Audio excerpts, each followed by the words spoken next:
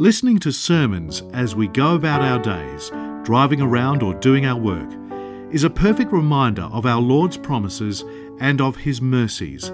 This is the mission of Upper Room Media, to make the Word of God accessible to anybody and everybody.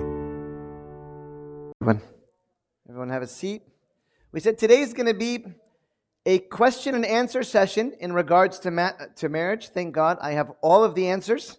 So if you have any questions, I got them all, because I've made so many mistakes that I learned what not to do. So just come to me, I'll tell you what not to do, and you'll be just fine.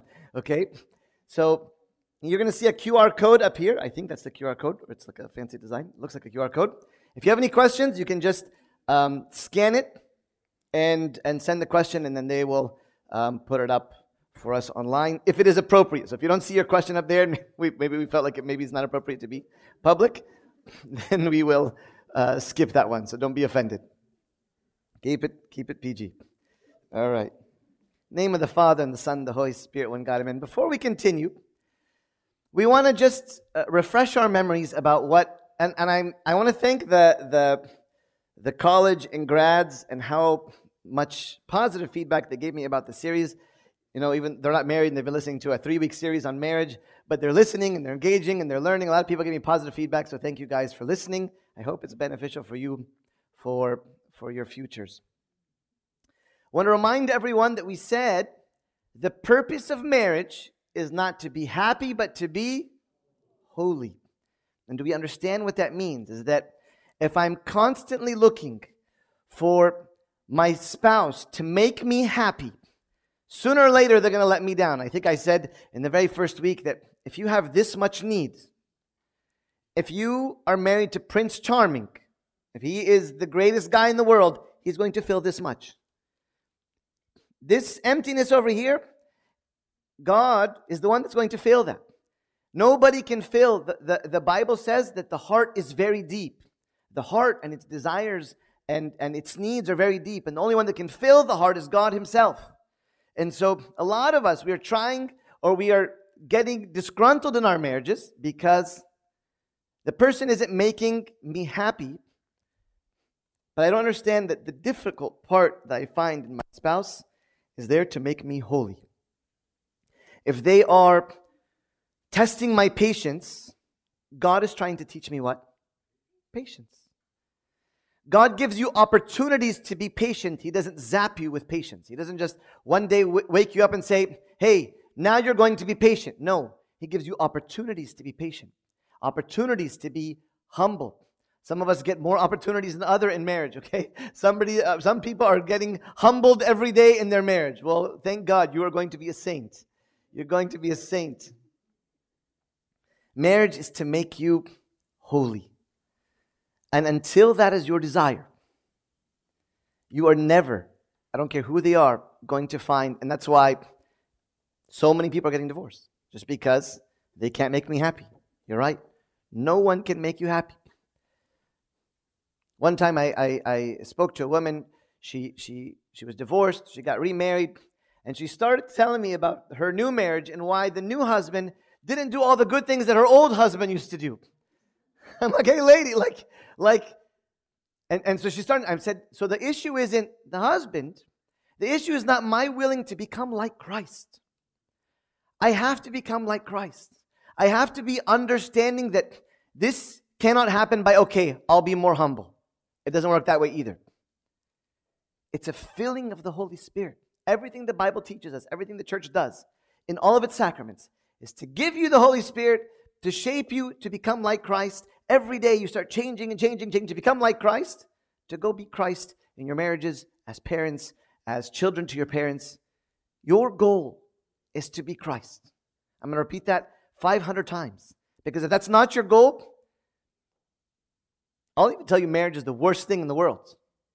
Because now, because we're in a covenant for life, this person is going to be rubbing against me, is going to be kind of pushing my buttons for the rest of my life. Why did I sign up for this? You sign up for this because when we have love, I'm signing up to give.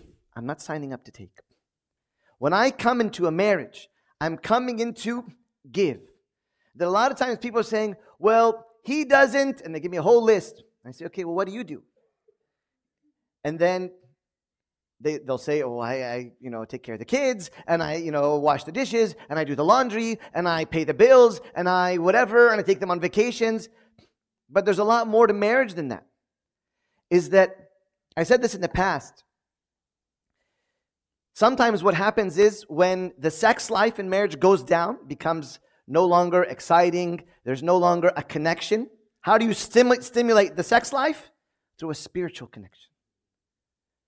A spiritual bond and a spiritual connection and oneness stimulates an emotional and a physical connection. When two people are filled with God, loving each other, sacrificing for each other, caring for each other, inspiring one another, uplifting one another, teaching the other the path of God, that will stimulate the dying sex life. So if that kind of resonates with you or your family or your marriage or what you've seen in your, if you feel like there's an emotional disconnect, chances are there's a spiritual disconnect. Because the souls have been drawn together in a mysterious way. You can't see the soul. When you go to a wedding, you see a pretty dress, you see a nice tuxedo, you see some pretty hair and earrings, you see a bunch of stuff like that on the outside. But what you cannot see is the souls that are being knit together by the Holy Spirit and God being part of that. So as we stimulate each other spiritually, praying, embracing, that is the moment in which you'll find that the physical connection will be restored. Heard a couple, one wife said, the husband is complaining, says, we're not intimate enough. And she said, you want to know why? Because you don't want to pray with me. He's like, really? It came down to prayer. So he's like, I bought 25 ekbeyas. We're going to pray the ekbeya every day. But she's saying, I don't feel connected because I don't feel like we're on the same journey. It's not a physical act. A sexual union is the union between two souls, not two bodies. If it's just for physical pleasure, two people who are fighting, who cares if we're fighting? Let's just be intimate just because it's for my pleasure. But two people that are fighting and arguing, they don't want to become intimate because the souls are supposed to connect. Because in intimacy, the souls are becoming one. That if our souls are disconnected, then of course, I'm not going to be excited about sexual intimacy. These are things that I want us to keep in our minds. Last week, we spoke about the right way to fight. Who remembers the acronym that we talked about? CORE. What does it stand for? What does the C stand for? Anybody remember? Anybody remember? That's why we do acronyms, so we can kind of remember.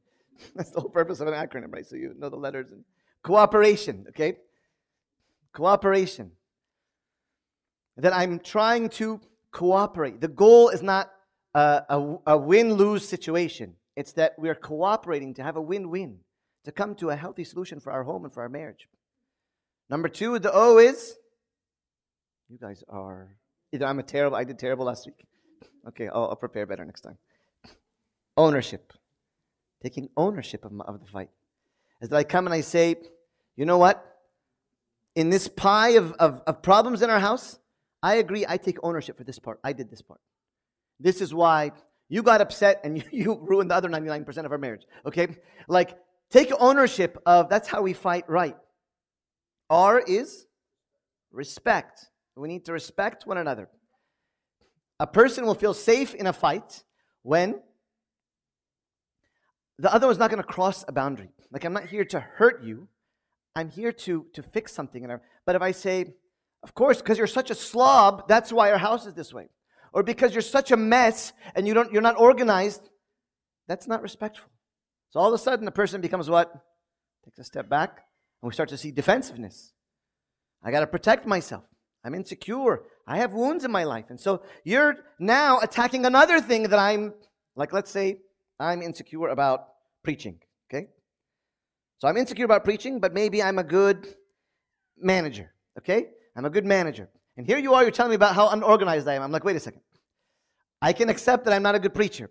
But now you're poking about something that I already feel like, okay, maybe I have, like maybe is healthy in my service or my life, and you're poking at that, and so now you're just breaking down my person. So some people get defensive when you start to poke and to put people down. Respect. when we respect within a fight, that we don't cross a boundary, that we don't say words that we can't take back, that's the right way to fight.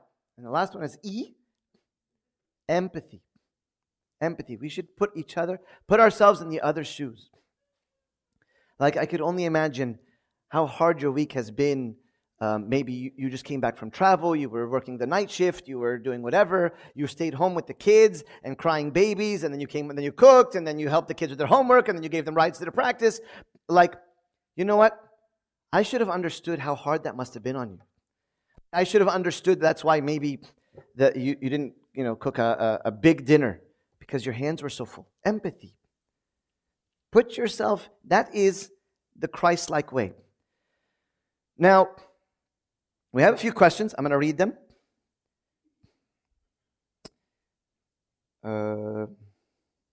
First question is, how do I get over the insecurity that my spouse could be led astray? It's happening all around us. That maybe my spouse could go outside the marriage or have an affair, or it's happening everywhere. How do I go? There's actually a book called His Needs, Her Needs, and it's talked about how to make your marriage affair-proof. Of course, there's no magic spell, but it's important for us to understand each other's needs. I'm going to tell you guys what the 5 major needs of a man is and the 5 major needs of a woman. So when I understand, am I meeting my spouse's need? Not are they meeting my need, but am I meeting my spouse's major needs? Of course, this may be you, may not be you, but I'm going to go over this list. You tell me what you guys think. Men's needs. Okay. First one. Let's guess. Going to liturgy together as a family, of course. First one is sexual fulfillment, okay? Sexual fulfillment. One of the 5 major needs of a man is sexual fulfillment. And so, when we're talking about this whole concept of going outside of a marriage, we have people, spouses, I'm going to be clear, there are some spouses, some women that say they don't want to be intimate. I'm tired. I am too tired from the kids. I have a headache. I'm going to wake up early tomorrow. It was not sunny enough outside. The sheets are cold. Like, whatever it is, there's 10,000 excuses as to why she doesn't want to be intimate. Okay, how often should a family or a marriage be intimate? What is the expectation? I tell people when they first get married, I give them like a spiritual rule. Like, it's like a rule that in the beginning of a marriage should be 2 to 3 times a week of connecting intimately. Again, it's not a physical act. It's not just a physical act. It's the connecting of souls. Of course, everybody has schedules and whatever, but if you're wondering why somebody would go outside of their marriage, it's because they have needs. I'm not just talking about sexual needs and he's an animal and whatever, people say men are just pigs and they just need whatever. No. I'm talking about like, we are not connecting enough. We're not connecting enough that like it's been, sometimes I hear people say, it's been 2 months. What do you mean it's been 2 months? What's wrong with you? You're that tired? Take a nap. Take a day off. Like there's no way. Then there's a disconnect. There's something wrong. You need to communicate why you feel like you don't want to connect to your husband. Sexual fulfillment is huge. It's huge. And it's not something that, again, society has made it this ugly, impure thing. That's not what marriage sees it as. This is a holy act. We tell people when they get married, you should be praying for your intimacy and your connection and your sexual connection. You should be praying for that God would bless it. Because again, it's the connecting of 2 souls, not 2 bodies. Sexual fulfillment, number 1. For women, what's their number 1 major need? Affection. Affection, kind words, cards, flowers, gifts, hugs, kisses, kindness, gentleness. That affection, showing affection. Guy, number 2, recreational companionship. What is recreational companionship? It's football season. I can either go and watch the football game with all the guys every Sunday night or Monday night and hang out with them, versus I love when you go to a game and the wife is wearing the jersey of its favorite team and she's making wings and nachos and she's there and she's and he wants her right next to him, that she's going to share this thing with me, watching football. For some people, recreational companionship is going to Tizbah. I want to go to Tizbah with you. I want us to be together. Like, this is something I enjoy. I want you to be with me. I like, art. I want you to share with me. I don't want to have to find somebody else to enjoy it with me. I love seeing, wives picking up, learning how to ride a bike. And just saying, I want to ride a bike because my husband likes to ride bikes and I want to go out and share that with him. Recreational companionship for number 2. The woman's number 2 need. Conversation. Go figure. Women like to talk. Who would have thought? Okay. I don't remember what the exact numbers is, but something like, I don't know if women have 5,000 words a day and men have 2,500 words a day. He's finished them all by the end of work, and the woman has been saving them for her husband from the time he comes home, right?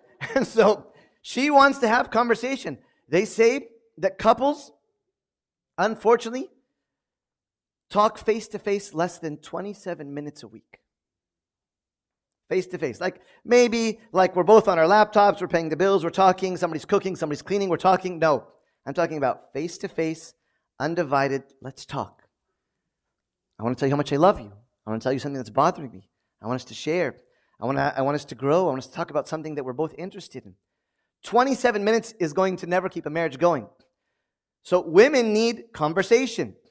They need conversation. So men, save some of your words. Save some of your words for when you get home. Okay? They want to talk, and they feel connected when they talk. She feels understood. She feels understood. She feels validated when he's listening to her. Number 3 for a man, an attractive spouse. What is an attractive spouse? I want to clarify what this means. Again, you're thinking, those shallow pigs, okay? Attractive spouse does not mean that she has to be a supermodel. It means she takes care of herself. Imagine during COVID, for a year, we're sitting at home, okay? Lady is wearing sweats and a sweatshirt for 17 months. He's like, "Binti, albisi haja." Like, put it together. Let's feel like we're not in our pajamas for 3 years, okay? Go, wear something cute, do your hair. I want to feel that you take care of yourself for me, that you want to look good for me, that you care, that because guys are visually stimulated. They're visually stimulated. That means a lot to them. Again, he's not telling you to go become a supermodel, but take care of yourself, right? You can't just let go of yourself after marriage. Well, he's stuck. He's got nowhere else to go. Now I can just go back to the pajamas. No. I love seeing when women are taking care of themselves, they for their husband, that their husband would be proud that she is dressing up for me. She wants me to feel connected to her and to feel attracted to her. Number 3 for women is honesty and openness. Honesty and openness. Women really want honesty and openness. Men, usually, in different things, let's say, when a young boy is hurt, when he's a little kid, and he's crying, what do you tell him? Be a man. Don't cry. Be strong. Suck it up. Boys don't cry. And then for some reason, when they get married, the woman, so the woman wants a macho man when she's dating, and then when she gets married, she wants a 15-year-old girl. She wants, honey, how come you don't cry anymore? I'm like, it doesn't come easy. I don't cry, okay? It doesn't come easy for me. But she wants me to be able to say what I'm feeling. My boss is hurting my feelings. My boss is upsetting me. I have a lot of stress. Guys usually will just keep it in. She wants to feel his feelings. Share with me. What is it that you feel? Be honest. Be openness. Be open. Are you creating an environment for your husband to be honest and open? If he said the smallest thing and you flipped a lid, ain't no chance he's going to tell you that he gambled our money away. He's not going to tell you. But if I have a gambling habit, if I picked up a gambling habit, and I'm stuck and I'm stressed, and I'm saying, okay, if she finds out, she's going to kill me, so I'll take a little bit more money and try to get the money back. And then I lose more, and I'll take a little bit of a loan. I know I can, how many times am I going to lose? And so you go, and you get in this cycle where if he could say, honey, we're in a problem. I have a gambling habit. I need your help. And if she says, okay, let's work on this together. Let's pray about it. I'm here for you. Let's kind of put some controls for our money. Versus he's hiding from her because he's afraid. Create an environment of honesty and openness women, for your husbands. Husbands, nothing means more or makes your wife feel more connected than you being honest and open. Share what's going on. It's not like, doesn't always come natural to us men, but that means the world to the woman. That when you feel like I'm the one that you pour out all your feelings to. It means a lot to a woman. I know I'm spending a long time on this specific question, but it was a good question. I feel like it's relevant to hear these things. Number 4 for a man, domestic support. What is domestic support? Is it a slave at home? No. Domestic meaning around the house. It's not that she does everything around the house, but she owns the house. She understands how the system of the house. You just tell me when we're doing, changing all the sheets and I'll help you. But it's not on my radar. I don't think about these things. Own the house. Say, spring cleaning is next Saturday. Make sure that you're available. We're going to go and clean the she owns the house. Tell him, bring down the laundry from upstairs, downstairs. Make sure you take out the trash. She's taking ownership of managing the house. He needs that. Some things that come natural to you, like the guy's not thinking about taking a toothbrush and cleaning in between the tiles of the bathroom. It doesn't come to his mind. But the woman is definitely thinking of that. Like, we are going to clean every square inch of this house. He doesn't know. So he needs domestic support.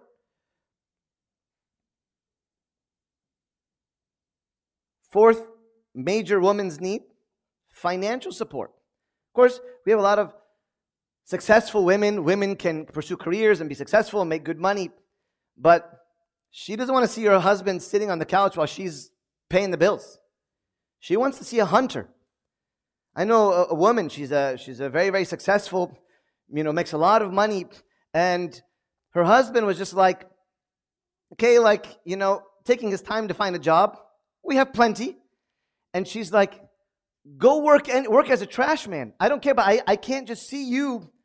I married you to be a hunter, right? Go rake leaves and people's do anything. But I don't want to see that the woman is providing. She wants to feel like she's protected. She's cared for. She's loved.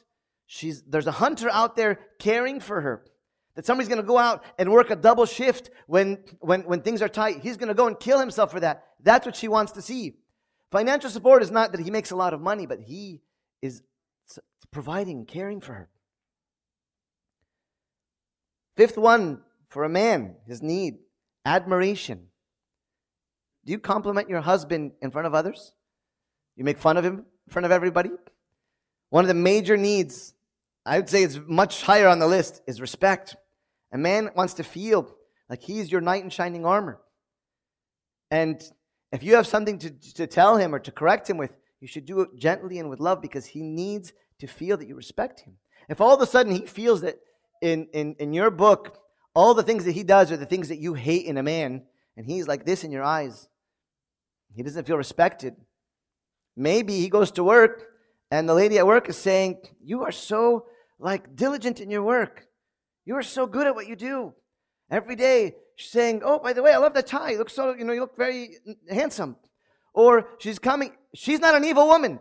She's just saying the smallest thing. And he's like, finally somebody respects me. It's not because she's this terrible lady and he's this terrible man and all of a sudden we have a disaster in the house. No, you're not doing, or he's not doing, the smallest thing to meet a need of the other. You don't care about their needs. Some people are starving. These are needs. They're starving, and you don't care. I don't care if he needs sexual fulfillment. He's got to figure it out. I don't care if she needs financial support. We have plenty of money. I need rest. These are major needs. And the last thing for a woman, her major need is family commitment. These are how to affair-proof your marriage. If you want to find security, family commitment. Do you care about not just providing money for the family, but you're going to come with me to the kids' soccer games, and that you want to sit around the table and be with us, and that you are committed to raising the kids, teaching them the Bible, praying with them. That's what a woman has a huge desire for. If he's thinking, you have a nice car in the driveway, we have a white picket fence, stop complaining. No, she wants to feel like you're part of the family. It's not just because you roll in the dough and you bring in the dough that all of a sudden it doesn't matter if you are there with the kids or there with her in a relationship. So that's the answer to question number 1. I think it was important for you guys to hear that. Bueno, we got a lot of questions on the app. I'm going to read a Okay. few to you. Okay. I won't do that again, I promise. No So, more book summaries for every question. These are anonymous, but just keep it appropriate. So I'll just paraphrase 2 questions that are very similar about spiritual growth and how do we support our spouse's spiritual growth, and what happens if it's more one-sided? What should we avoid doing or not doing? So if it's one-sided, it's okay. Nobody is exactly at the same level. But I always tell this to people, that both people are on the path. Maybe somebody is further along the path, but like, okay, let's say the woman is further on the path and the guy is a little bit behind, but he's like sitting with his spiritual father. He's starting to read the Bible. He's like starting to confess and get some guidance for his life. Okay, he's on the path. That's okay. But if he's not on the path, doesn't want to pray, doesn't want to read the Bible, doesn't want to go to church, doesn't want to, that's a big problem. You definitely have to pray that God reveals himself to your spouse, man or woman. Second thing is, maybe chances are when somebody doesn't want to like take a serious step spiritually, they're harboring some either guilt or pain. Create a safe space. Maybe they're struggling with something. Maybe it's an addiction. Maybe it's a mistake they made years ago. Maybe it's some type of shame. And we need to get him to clear his chest so that he can respect himself. He can't stand before God. He's embarrassed. He can't be honest. And so maybe, he goes and says, yeah, our Father, he doesn't want to look at God. He doesn't want to talk to God. Or she doesn't want to talk to God because she's mad at him because he didn't help her or answer her prayer or be with her kid that was sick or whatever it was, and she's hurting, okay? And so she's kind of thrown in the towel. I don't want to talk to God right now. We need to be, the other spouse needs to carry them. Book of Ecclesiastes says 2 are better than 1. One is up while the other is down. The other one that's up should carry the one that's down. But if the one that is up is always carrying the one that is down, that's a problem. Men, women, if you're being dragged to do anything spiritual, there's a problem there. That's like we said, we're trying to be holy here. So it needs prayer, it needs fasting. Book of the Epistle to St. Peter says this, where it says, if a woman takes for herself an unbelieving husband, meaning an unbelieving husband, what should she do? She should continue to be faithful and loving and a good example, that maybe by her virtue, he will come to know Christ. By her virtue, he will come to begin to change. When she's virtuous, not just a goody two-shoes, like she's good at going to church and she whatever, and she knows all the answers, but she doesn't like demonstrate it in her everyday life. Everyone wants to answer. Be careful who you married. For 90% of the people in the room, most of you guys are already married, so we need to pray for it. For the young people, be careful who you marry. It's a big deal. We've been talking about this for 3 weeks. It is not, he's cute, she's cute. It's a lot more than that. Look, everybody's looking at over there. You poor things. You'll see. Okay, it's coming. You'll know why I walk like that at church. Next question. All right. On that note, there's actually a similar question about how do you know if you're being called to marriage, and if not, what is the purpose of singleness forever, and how do you know when it's the right time to stop looking for a significant other, followed by a crying emoji. Do you want to answer any of these questions? Taking all the easy ones. Just kidding. What is the purpose of singleness? Making that connection between you and God firm first. Singleness. So there's a temptation for priests. They look at monks and they wish they were monks because monks get to stay in their cell and pray and they don't have to deal with anybody's problems. The monks are thinking, man, if I could go out and serve and whatever, they're tempted to become priests because they want to go out and serve and use their gifts and whatever. Married or single people envy the married people and they wish they were married. Married people sometimes say, if I was single and I could have all the freedom in the world to do whatever I want, travel and hang out, and don't have to worry about kids. It's a temptation to escape what you're in. Embrace what you're in. Singleness is beautiful. Singleness is a time where you grow, where you have more time to serve, to give, to know yourself, discover yourself in this time of singleness? When should I stop looking? Number one, make sure that your heart is aligned with like God's call for your life. What does that mean? God has given you many gifts and talents to serve Him. Are you using that, or are you just waiting on the sideline until you find the right person to use your gifts to serve God? Discover, be used as in like, find your own calling. Glorify His name in your singleness. Embrace it. It's beautiful. There's beautiful things in singleness, and there's beautiful things in marriage. And there's hard things in singleness, and there's hard things in marriage. The season that you're in is okay. How long should I wait? I believe that if it's on your heart, and you ask God to remove it from your heart, and He has not removed it from your heart, I have to figure out, number one, why do I want to get married? Is it companionship? Is it I'm just lonely? Is it sexual fulfillment? Or is it because I want to go to the kingdom of God?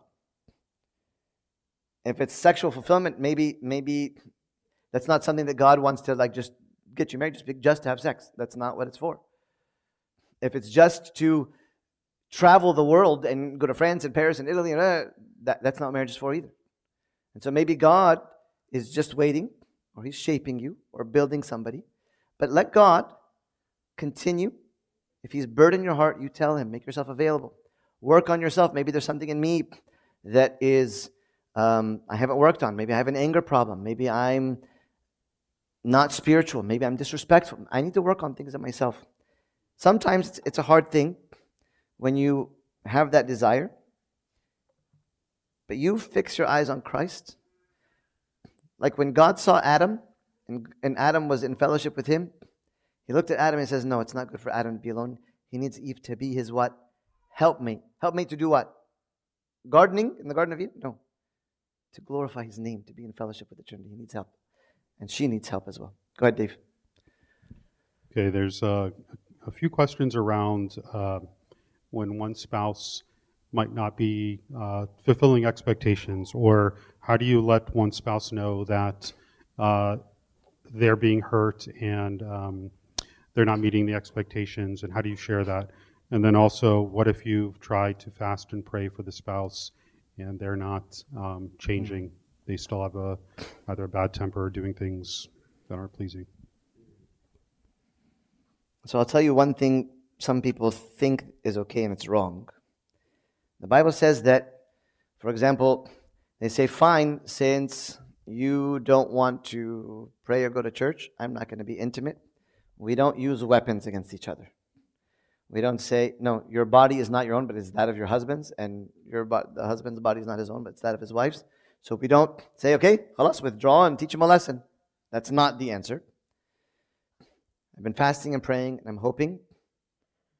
Tell him or her that this is very important to me, that I'm feeling that the most important thing in our lives should be this, and for us and for our kids, and you don't care about it, that we need to invite somebody into the marriage to guide us. Find out, I always tell this, make sure that he or she, whoever you're dating, or has an authority or an account, li kabir. Because if I say, okay, let's talk to your parents. I don't care what my dad says. Okay, let's talk to Abuna. Abuna's not going to tell me what to do.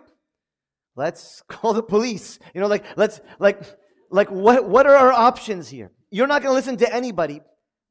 People, that is a disaster. There's nothing that breaks my heart more than somebody that won't listen to anybody. And I tell the lady, sorry, I don't know what to tell you. But let's try to find, again, a counselor, priest, mentors, invite maybe a wise person in the family to come and to share. But make sure that you're sharing with him, saying, or her, saying, I'm having a hard time with this. I know, whatever. Say, maybe he has a distorted understanding of who God is.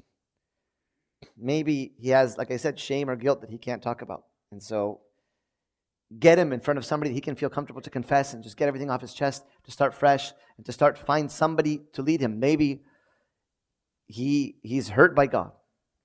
And so don't talk to me about this God thing. And so he's just living a selfish life. So there are a lot of questions coming in about just knowing the person either that you're seeing or in a relationship with, and how do you know if that's the person God intended you to marry? Number one, take your time. And I think I said this earlier in the series. When you're young, you don't know anything. And when you're older, problem is you know everything. You know, somebody goes into a dealership, right? It's a Honda, it's a Toyota, it's a good car. Is it new? Is it fine? Okay, buy it. Then you get the tire kickers, right? They're kicking the tire and they're trying to see the pressure in the tire and between the rim and the that person's a crazy person. They're looking for a perfect car. There's no such thing. There's no perfect car out there. If they're kicking tires at the dealership, okay, that person is right. They are a person looking for perfection. This is going to sound very shallow and all you people online, I'm sorry if it sounds shallow, but look, you're on a scale of 0 to a 10, 0 to 10, you need like a 5 to a 7, a 6 to an 8, okay? You're like, what does that mean? You're saying somebody who's just wholesome, loves the Lord, has a job, respects their family, goes to church, has friendships, is guided. You need and then we're going to grow in marriage. Marriage is going to grow you to the 10, but there is no 10 out there. So if you're waiting for a 10, that's bad. If they're a 2, but they have a good heart, I hate when some girl tells me, but he's got a good heart.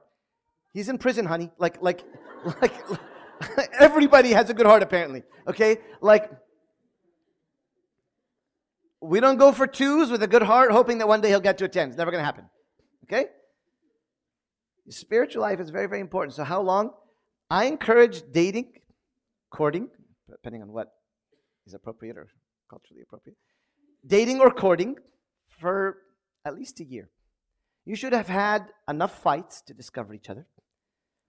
Did they grow in the fights? Did we learn lessons from our fights?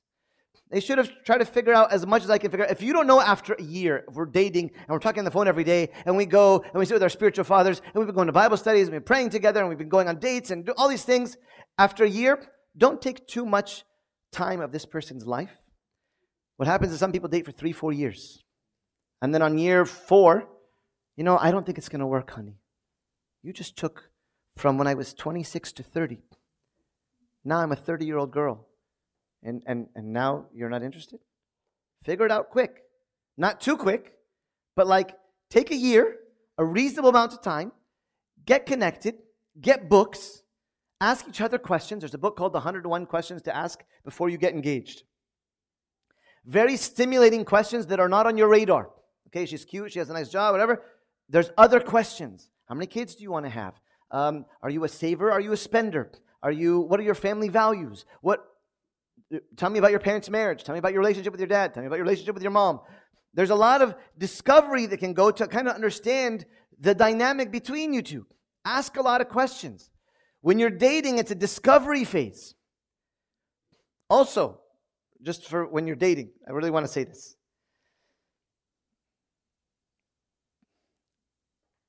Ideally, I like this girl. She's nice. We both go to church. We happen to go to Starbucks after church. We had a nice connection. We kind of like each other. We started texting. We're together. Yani, you had 9 text messages and we're together. No. Observe. Hang out in a group. Watch. See how he talks to the guys. See how he talks to the girls. See his commitment to his spiritual life. Go. It's an election season. What are his views? What are his values? When he's talking to his mom on the phone or she's talking to her mom, how is he talking? Observe a lot. The worst thing is we dated for 2 months and then I realized, okay, we're not a good fit. So now we broke up. You don't need to break up. You didn't know them for you to get together, for you to break. Don't break up because you're not together. Discover. Spend some time observing as friends. It's okay. You can text and whatever, but we're nothing. We're not committed to anything. I'm just getting to know you. We're just ideally brothers and sisters in church in a community. We're all one big family. When we have a real bond, a real spiritual brother-sister bond, that can evolve into love. It can evolve into love that we've been hanging out. I know this person. We go on retreats together. We go on missionary trips. And it can evolve into love. But don't just Find somebody. Okay, all the boxes check. Let's start dating, and then we break up after 2 months 5 times. Don't do that. Discover much longer time. All right. I think we have time for one or two more. There's one about fighting when it, in terms of families and what happens when one spouse does not like the other family and where are the appropriate boundaries. It's just that. Bunny Elijah.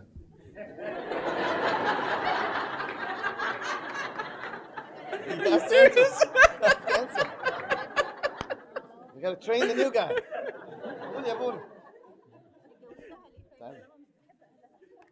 Are you serious?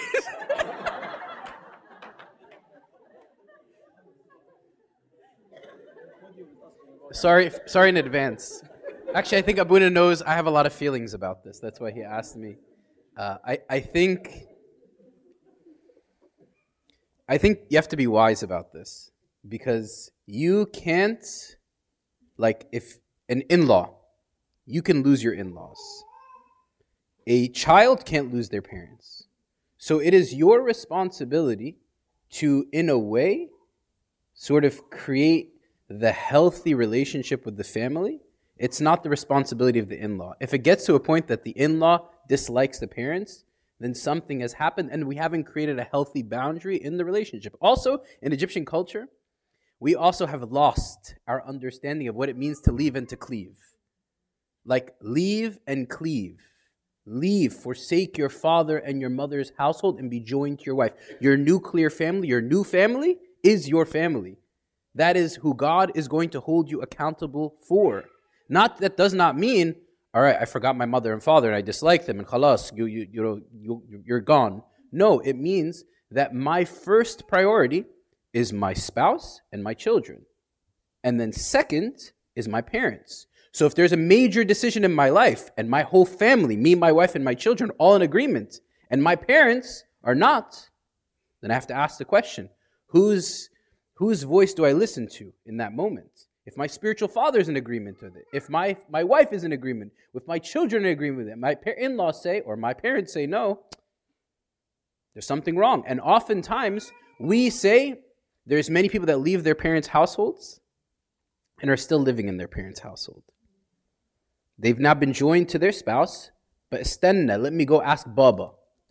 Or istanna, let me go ask Mama. Like, no, that doesn't work. That doesn't work. You now are one flesh. You're responsible for each other. You're to protect each other. You're to look out for each other. You're to care for each other. And this is priority. Again, anyone listening to you, not saying don't still follow the command of honoring your father and mother. What is the difference between honor and obey? Honor is I respect my parents and I listen to them and I hear them, but I don't need to obey when I've now had this new nuclear family that God has entrusted me to. Be careful with that, because I think in the modern context, many problems are happening in families as a result of in-laws getting involved. Sit with your wife, sit with your husband, pray, seek God, seek counsel. And then you'll start to see harmony happen. And there are situations where I can tell you so many stories, but there are situations in which there's a disagreement and over time, God makes everything straight. But we have to be careful of leave and cleave. This is a biblical command that when you get married, you forsake your mother. It goes for both. You forsake your mother and your father and you're joined to your spouse. So please, please, please, let's leave the cultural understanding. Let's obey the Bible. Let's take the commands of the Lord. I don't know, Abuna, if you agree with that. Also, advice to the parents. Your role is to give advice. Just give advice. Just advice, please. Like, you have to buy this house. This house is a good deal. No, we recommend this house, the market, whatever, and I have my 2 cents, and out of experience, this is why this would be a good house. You need to consider the schools for your kids. Okay, advice, listen. But that's it. If they want to make a terrible decision, there's some things that are, like when it comes to like getting married to the wrong spouse and your parents are fighting, and it could be, that's okay, because that could be a disaster. Listen to your parents in that area. Before marriage, they have every right. The danger is that if like they're going to buy a wrong car, they're going to lose a couple $1,000s, let them make mistakes. It's okay. What's the end of the world if they lost a couple $1,000s for buying the wrong car that's not reliable? Like, it's okay. Let them make mistakes, because that's how they become a responsible family. And the parents are? Sorry. If you also can't leave your kids to make decisions, then you're insecure in your parenthood. You didn't raise good children. So the only time you feel like you need to give your feedback when your child is married is if you don't trust the parenthood that you've given them your whole life. So you're insecure in your parenthood, and therefore you feel like you need to continue to assert yourself in their marriage. It doesn't work. It doesn't work. If we raise children, we trust that we let them launch. Once they get to a certain age, you let them spread their wings like eagles, and you are there to stand in the background, to observe, to encourage, to support, to pray with. My parents, I have to tell you, in all the decisions in my life, they've stood next to me, given me advice, but they've said, it's your decision. Ultimately, it's your decision, because they trust in their parenthood. They trust. So we need to trust in our parenthood. We need to raise saints so that when they launch in marriages, they're capable of making their decisions. Last question. Thank you, Bruno. Okay. This is a general question about just the best advice you received about marriage or to give to a person looking to get married. Best advice that I received about marriage is that my father-in-law is God. And like she is the daughter, her daddy is God. And so the way that I would care for my wife and serve her and love her and be committed to her and respect her and treat her with honor is that knowing that her father is God himself, that I am now married to the daughter of God, or that your father-in-law from your husband is God himself. And so you honor and treat them as if you are there. I want you to imagine if do you think the father would care if you tithe, you give money to the poor, you do all these nice things, but like you abuse his daughter? Does he care about your tithe? You're yelling at his daughter or his son, and you're treating them spitefully or aggressively. Do you think he cares about your tithe or your service at church or your sermons? Or it doesn't mean anything. That your father-in-law is God himself. And so you are to treat your spouse as if you are trying to please your father-in-law. That's it. Glory be to God forever. Amen.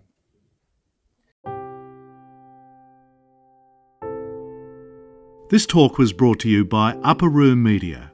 We hope that this talk has, through the grace of God, touched your heart, and we pray that it will not only inform you, but will also transform you and your life with Christ.